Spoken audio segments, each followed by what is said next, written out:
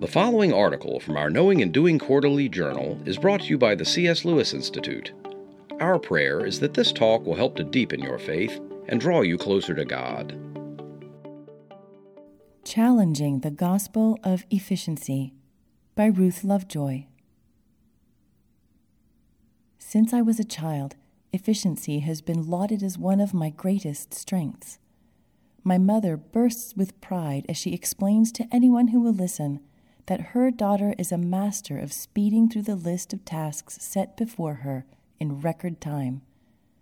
For as long as I can remember, my mind has been busily working away to determine the quickest route to the grocery store, the most productive arrangement of dishes in the dishwasher, and the minutes that could be trimmed from work meetings.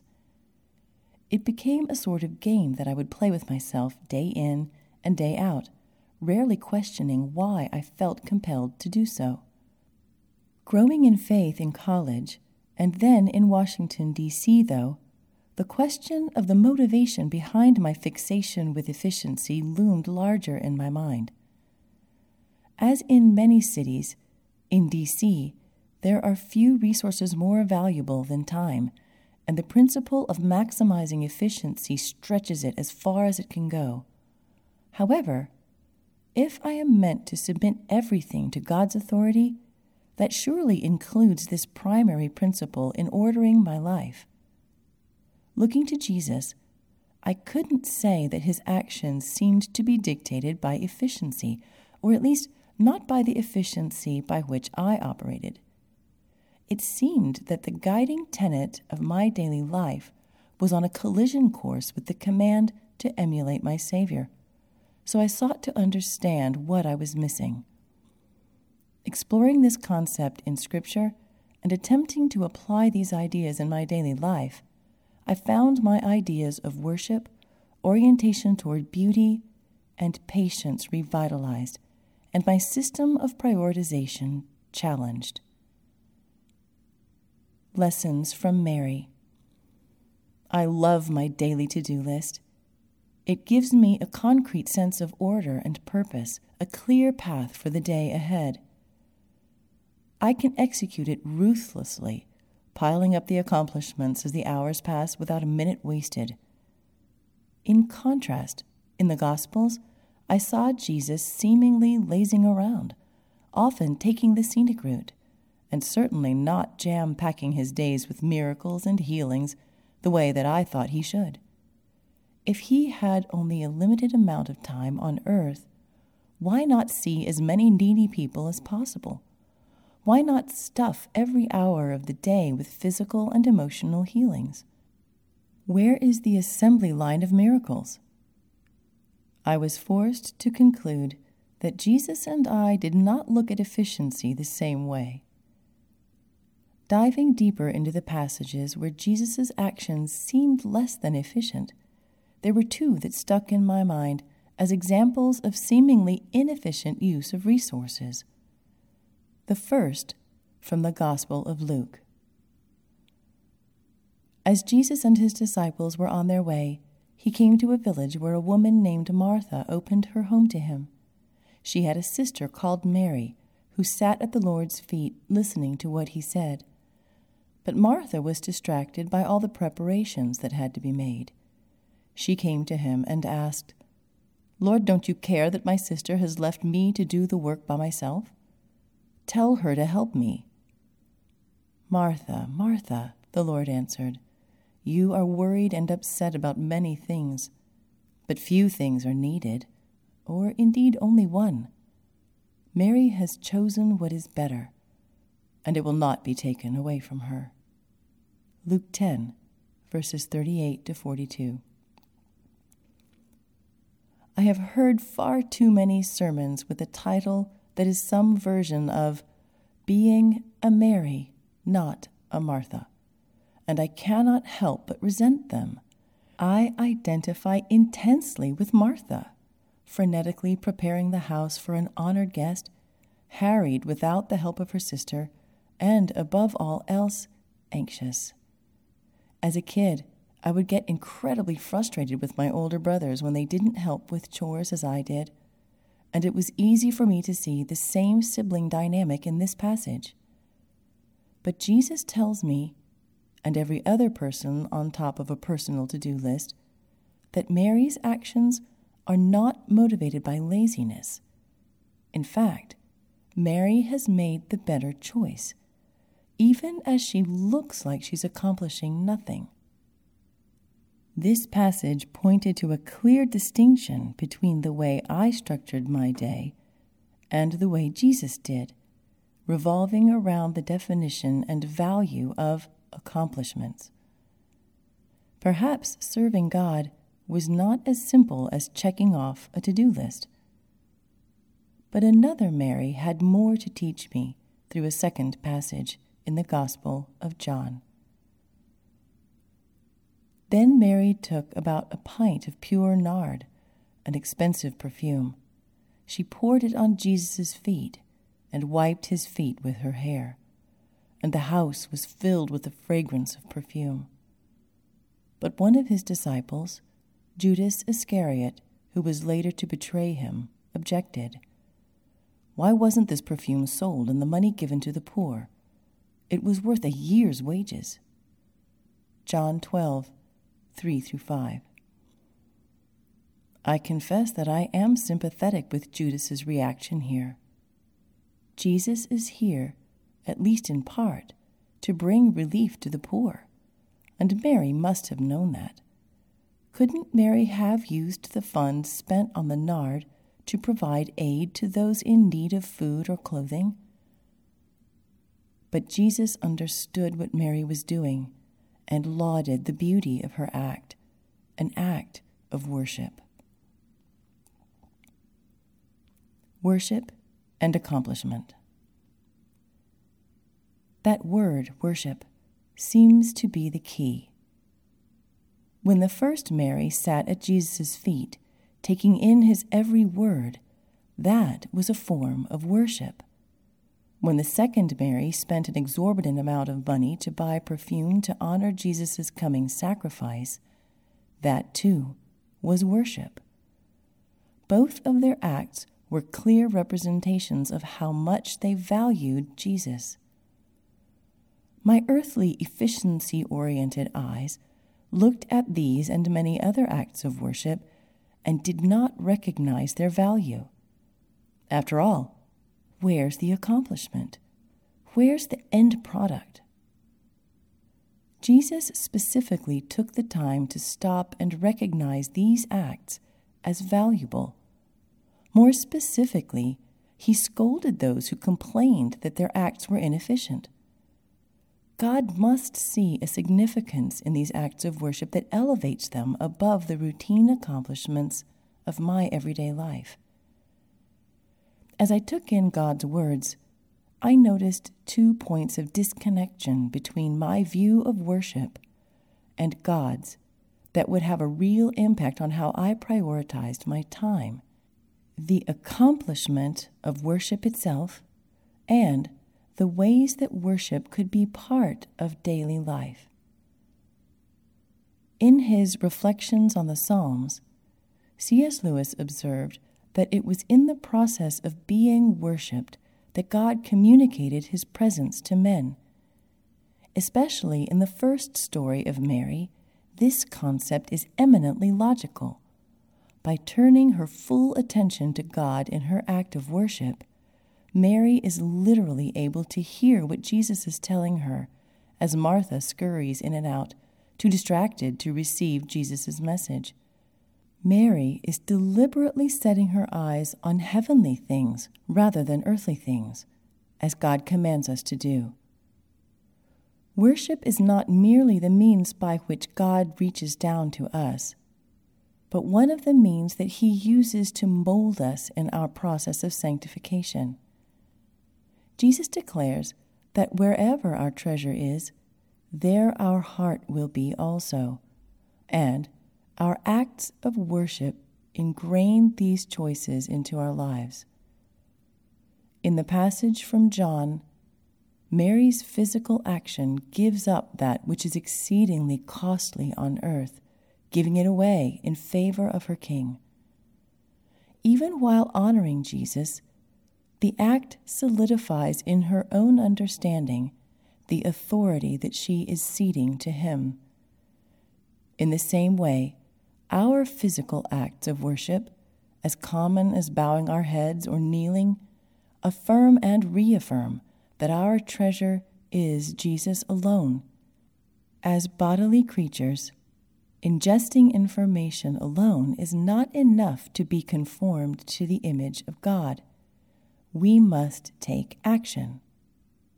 Spending time in worship, both mentally and physically, will slowly shape us more and more into the image of Jesus, who found all his value in God. Conversely, spending time in pursuit of worldly goals ingrains in our hearts that our treasure is finished to-do lists, or the feeling of accomplishment, or the admiration of our peers. Beauty and patience. Exploring the concept of worship forced me to realize that I had a very different view from God of what a worthy accomplishment looked like. At the end of the day, I wanted to be able to say that I had studied a new language, cleaned up my apartment, or comforted a friend in need. God wanted me to say that I had made progress, visible or not, in being conformed to his image. This is the crucial process of sanctification, and it is not as easy as formulating and finishing a to-do list. It requires me to engage daily with God, focusing and refocusing on his kingdom rather than earthly ones, and to take action in accordance with the values of his kingdom, often in conflict with our human ones. Keeping these concepts fixed at the front of my mind, I walked through my days a little differently. Unsurprisingly, I found myself to be less efficient from the purely earthly standpoint. There were many ways in which I noted a clash between my instinctive tendency to take action to feel accomplished and the desire to live worshipfully. But two were particularly evident to me and changed the pace with which I walked through life. Beauty. The first of these was my orientation toward beauty. I freely admit that I am not as gifted as many of my friends and colleagues creatively or artistically, though I would not consider myself to be completely bereft of talent. As soon as I began to question efficiency as the guiding principle for organizing my life, it became starkly obvious that I was lacking not artistic talent, but a tendency to recognize and meditate upon beauty. In the simplest possible terms, I thought that to stop and smell the roses was a luxury that I could afford to cut out of my life, all for the sake of efficiency, of course. But God wants us to recognize beauty just as he did for Mary's beautiful act of worship. He wants us to see beauty, think about where it came from, and let it settle in our minds, if only so we can remember the goodness of creation and the one who made it.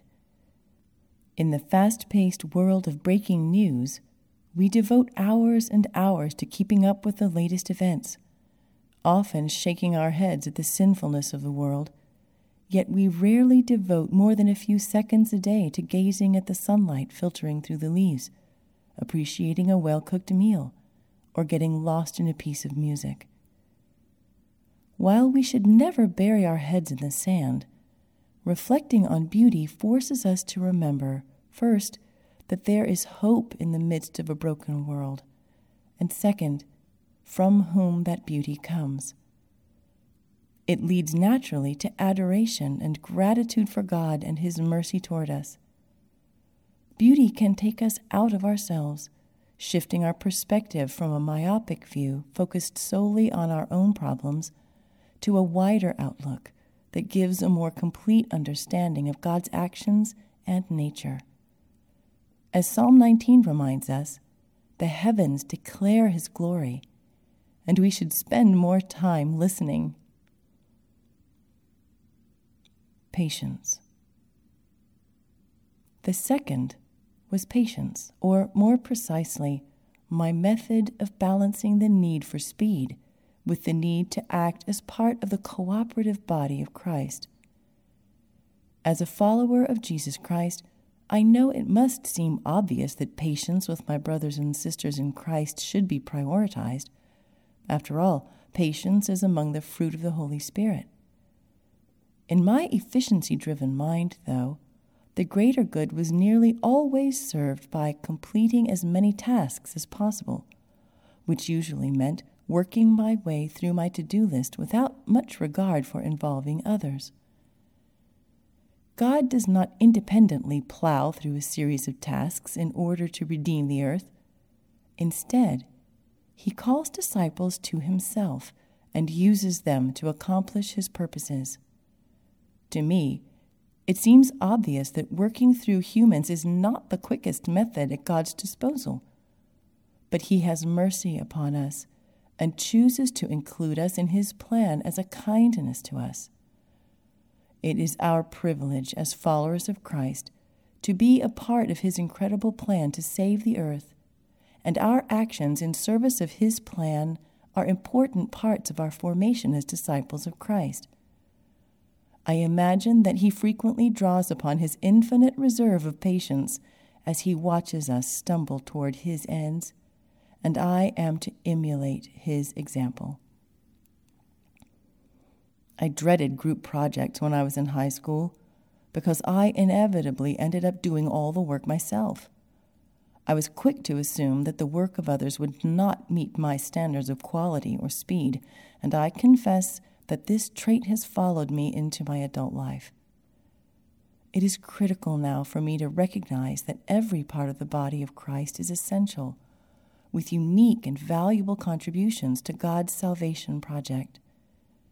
To insist upon doing everything myself as I serve God may be the speediest option, but it deprives others of the growth that can come from participating in God's plan, and it will diminish the richness of the final product.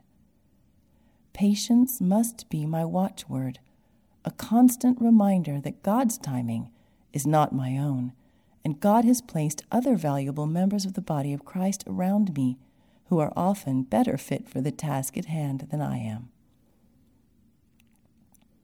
A caveat.